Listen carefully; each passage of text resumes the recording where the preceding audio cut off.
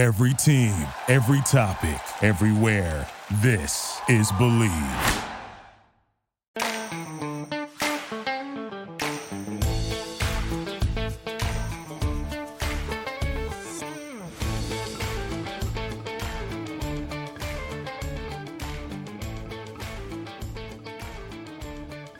Hey y'all, welcome to the Southern Belle of Beverly Hills. I am your host, Susan Pinkney, and you are listening to the #1 podcast network for professionals.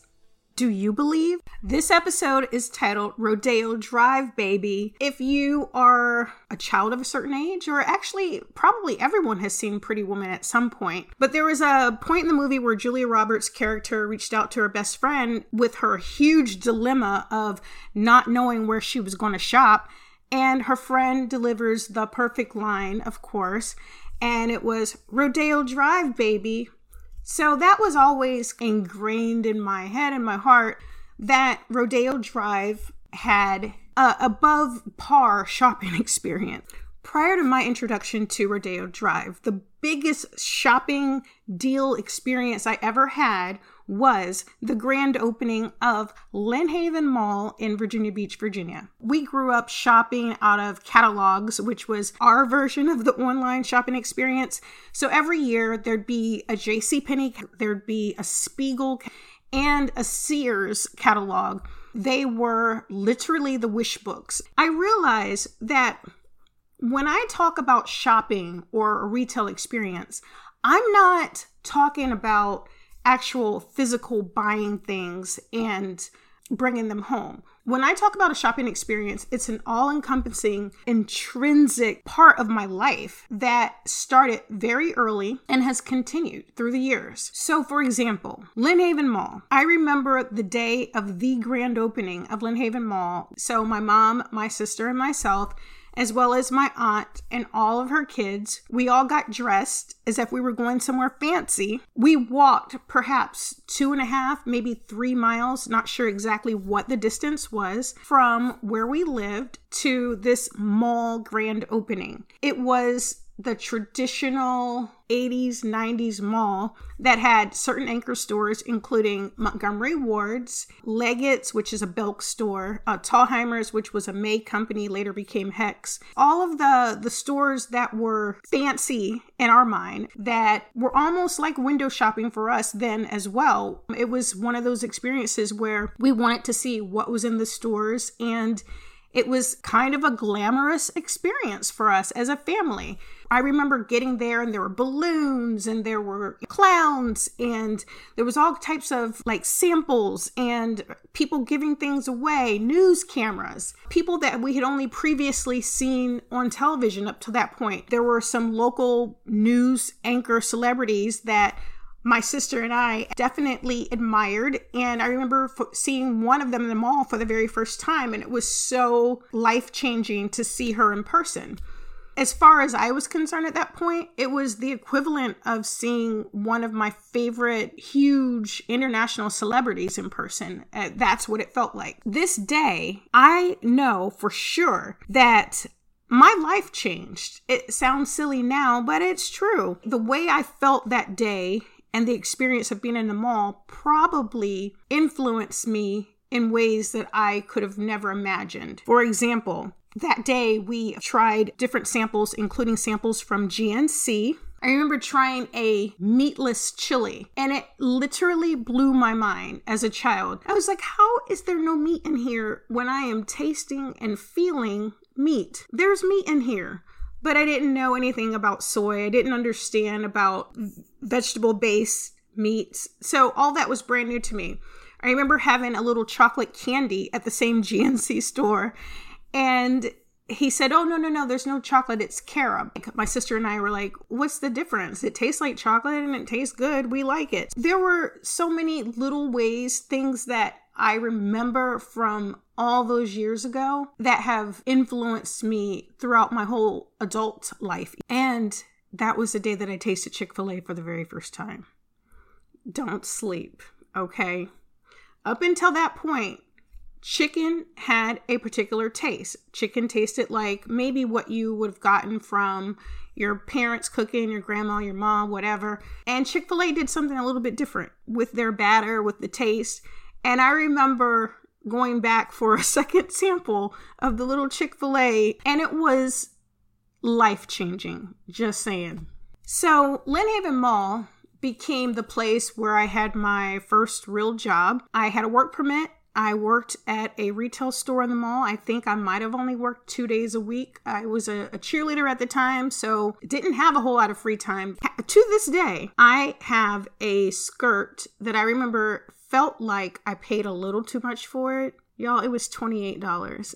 But I remember feeling like it was too much to spend. It was a midi length zebra print skirt that I still have and that I have with me in my closet here right now today. It's not always in style, but every so many years it comes back and I have kept it. And there's no reason for me not to keep it. So I will continue to keep it until the fabric is see-through or transparent. But I also remember it wasn't just me that was so enamored with this place, you know, that was brand new and smelled brand new and shiny and had all these delicious places in it like Cinnabon and Sparrow Pizza and all those good places. In addition to my sister working there, my best friend, she ended up working at the store directly next to my sister, which was a Foot Locker. She met her husband there. They, of course, got married and are still happily ever after today. My sister's sister-in-law came to visit. My sister insisted that her sister-in-law get a job for her extended visit.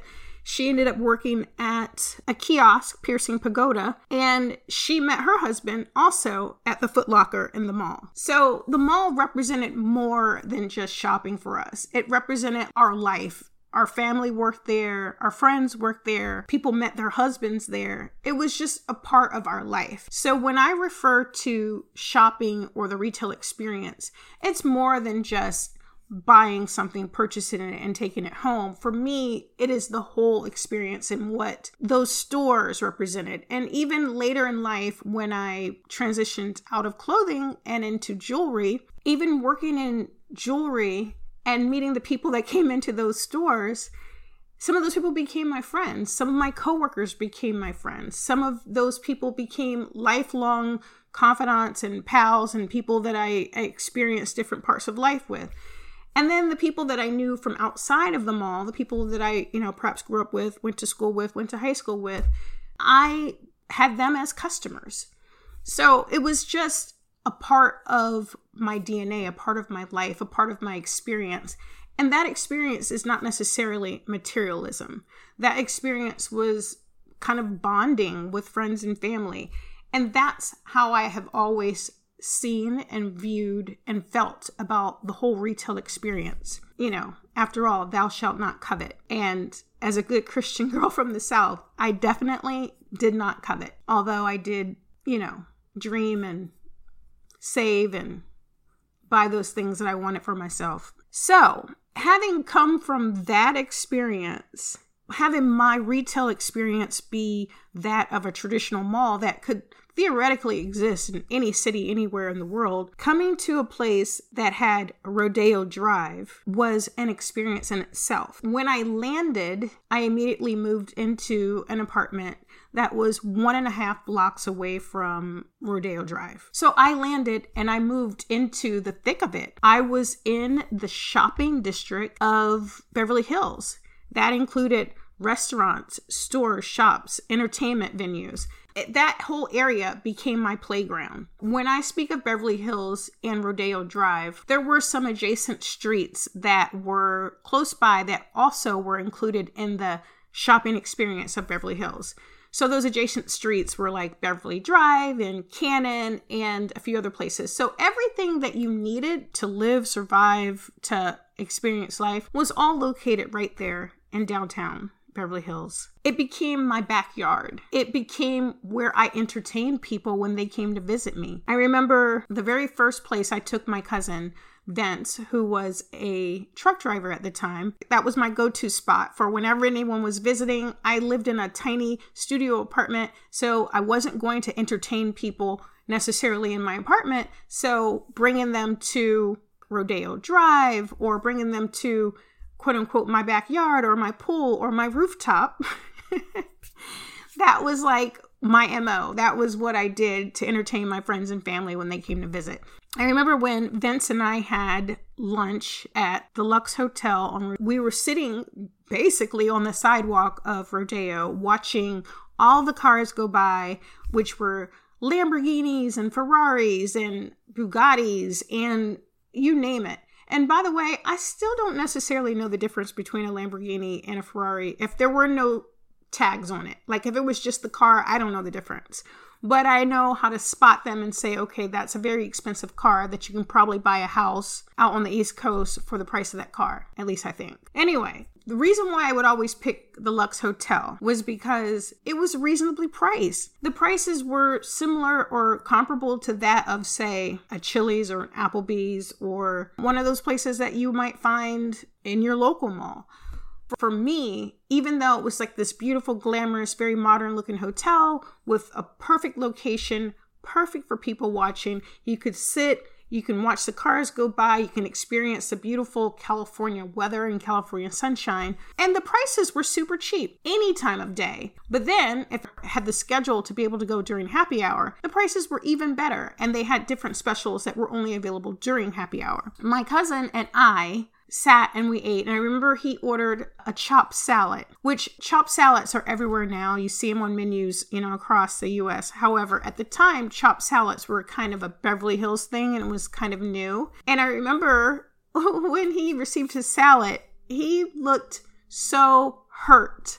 His feelings were hurt, and he looked at me, and I remember he said, "This looks like I can eat it with a spoon." Like he was so disappointed that it was so finely chopped. That was probably my bad for not telling him in advance, okay, ask for it, not chopped so finely or don't get a chopped salad or whatever. But he, of course, enjoyed it. It was delicious. It was just chopped very finely.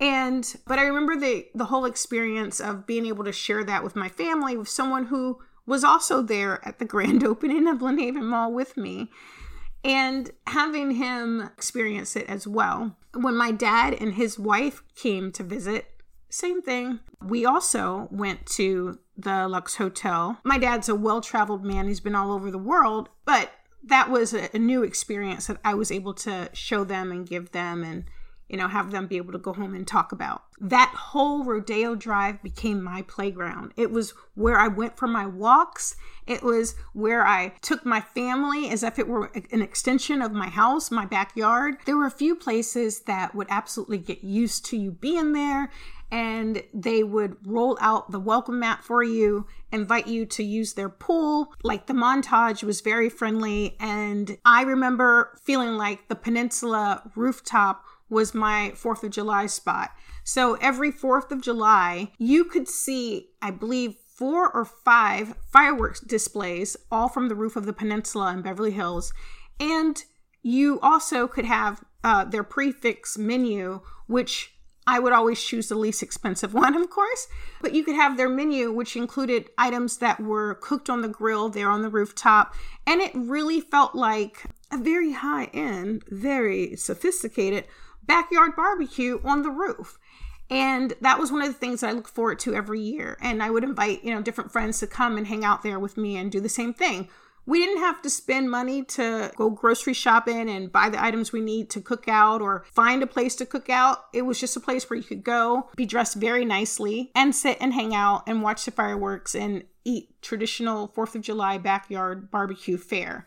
So that was one of the things that I loved and looked forward to. I also enjoyed McCormick and Schmick's.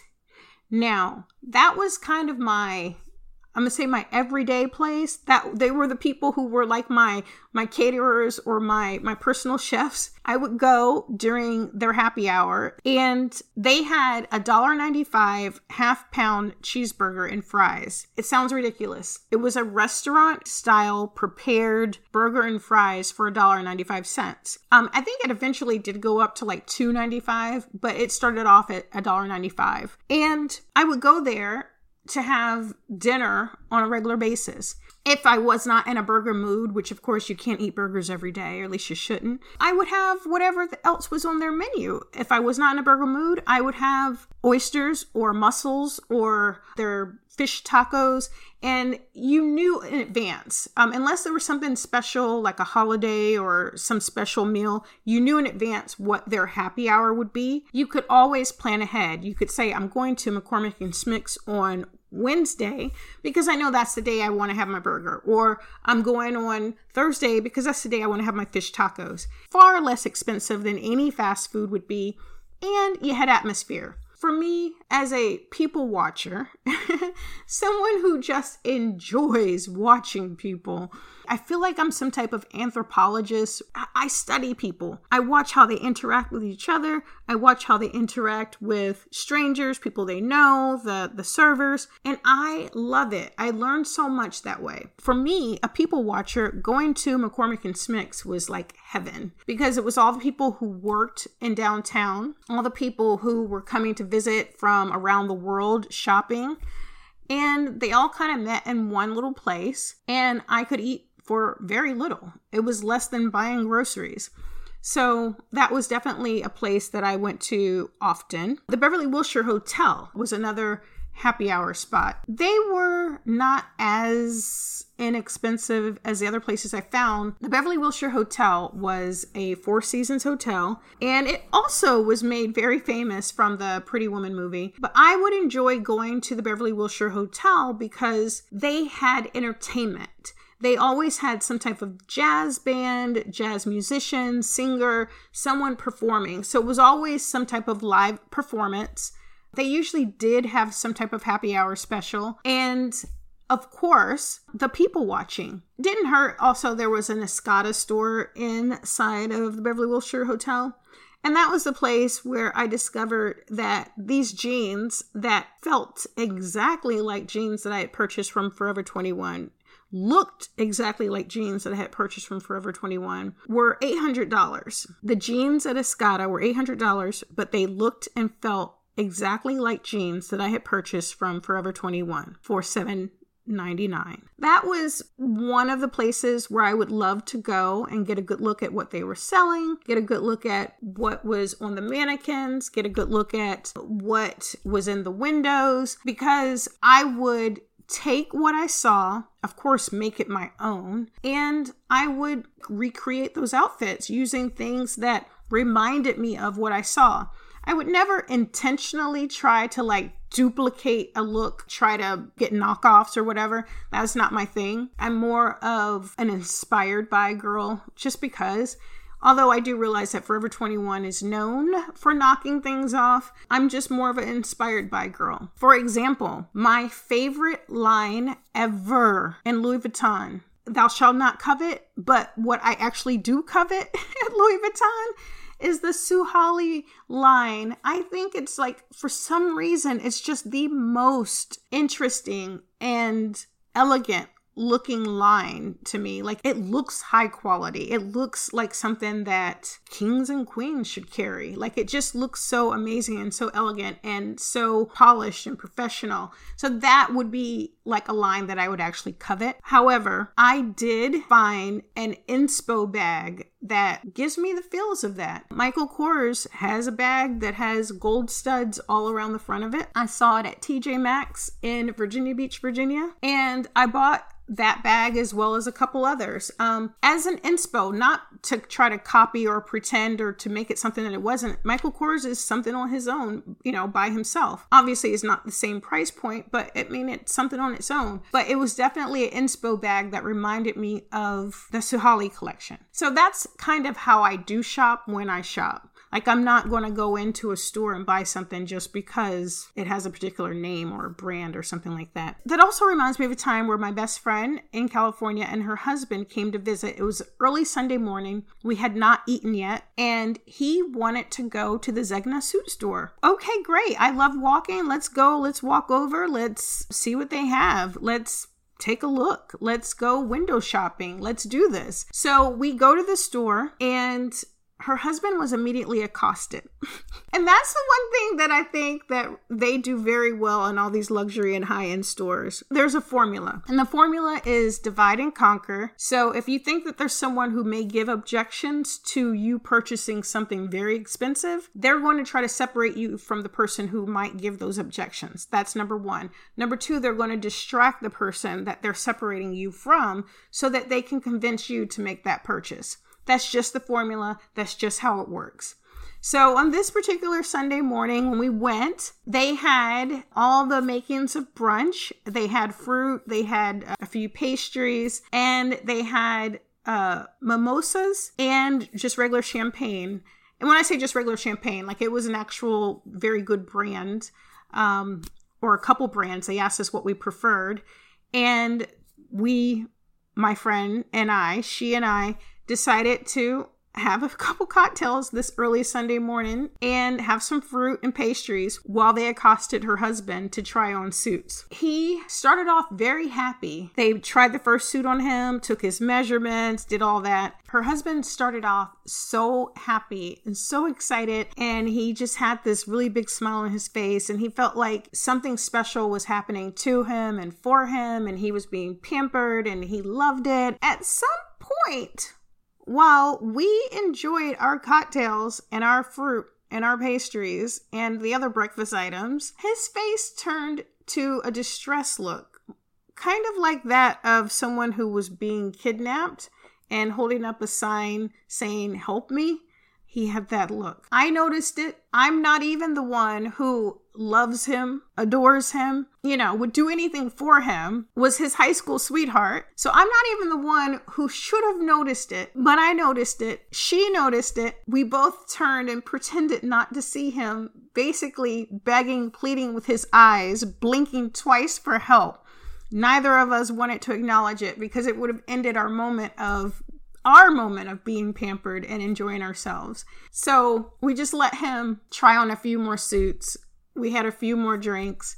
And then finally, after we had our fill, we turned and was like, okay, we should probably leave, and rescued him from the sales guy. And I thought for sure that he was going to be so mad at us when we left, because I think I might have been mad at them. And instead of him being mad for long, because he was a little bit like, hey, you guys saw me, why didn't you help? But instead of him being mad for long, he had a great attitude. He just shook his head, and he literally quoted Nicolas Cage's character from Family Man and said, "Wearing that suit actually made me feel like a better person." And we all just started crying, laughing. I think me and his wife were laughing extremely hard because we didn't want him to be mad at us, and we found out that he wasn't. So of course it was like a relief, and it was funny. And for him, it was kind of like, yeah, okay, I see you guys. I forgive you. Let's move on. That's kind of the formula of how they get you on Rodeo. But in order for them to get you, you have to put yourself in that situation. And then there's Mastro's, which is 2 streets over on Cannon. And that's another place where you can go for happy hour, appetizers, and people watching. When I landed in downtown Beverly Hills, in my great little studio apartment that made me feel free, and I swear I heard the theme song to The Hills every day when I woke up, I arrived without my car that was being transported. So I was kind of forced for those first few days to explore my neighborhood. I mean, okay, hands tied behind my back, you're forcing me to do this. But I was forced to explore my own neighborhood and to figure out what I wanted to do and how I was going to do it.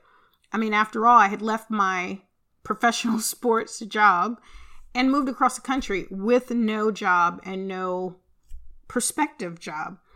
But I knew that all of my years of experience, even if it was just retail experience, and all of my years of experience working in professional sports in both marketing and licensing, I knew that there was going to be opportunities for me. And I was not afraid. I look back now and I think I should have been afraid.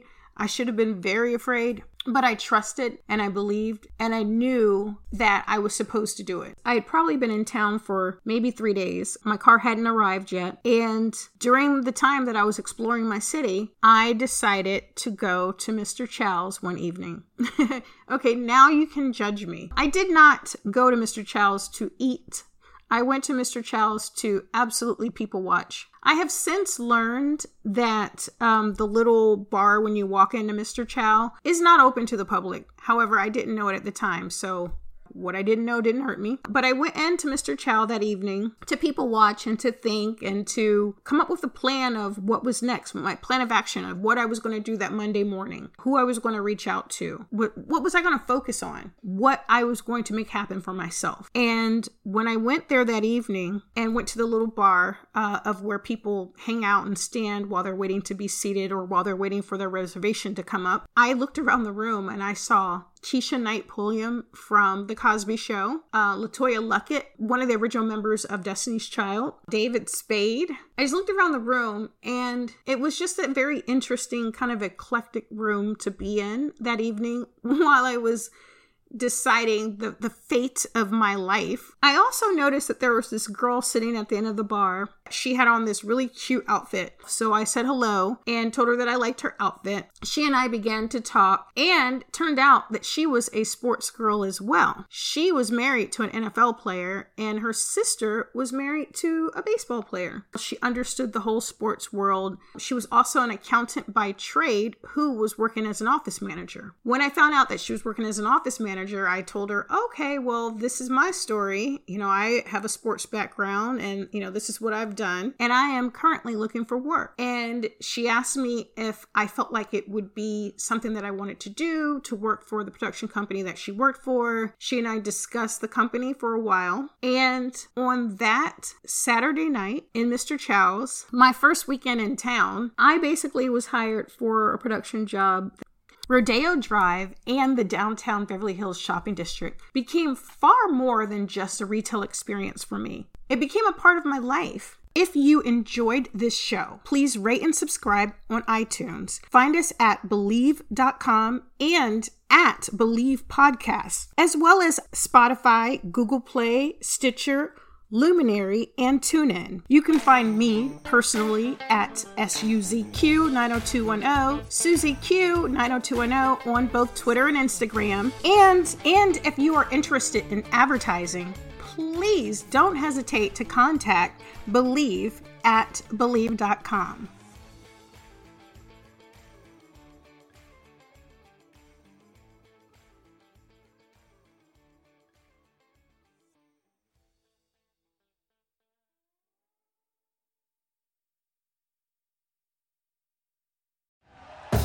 Thank you for listening to Believe.